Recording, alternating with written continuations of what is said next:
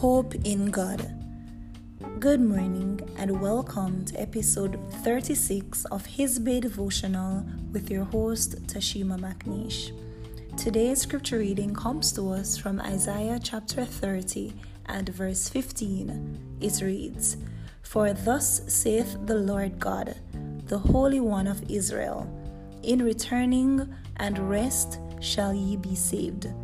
In quietness and in confidence shall be your strength, and ye would not." Jesus Christ made it easy for mankind to be saved. The Israelites and other nations or Gentiles can now be saved by Jesus Christ, who used his blood to atone for the sins of the world. Therefore, in repentance and rest, all who call on the name of the Lord shall be saved.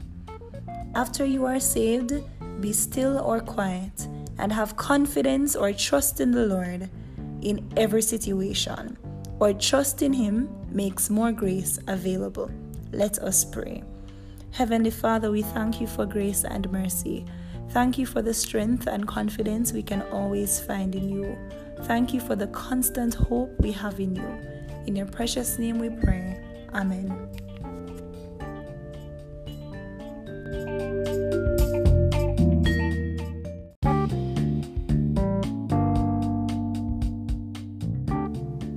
Thank you for listening.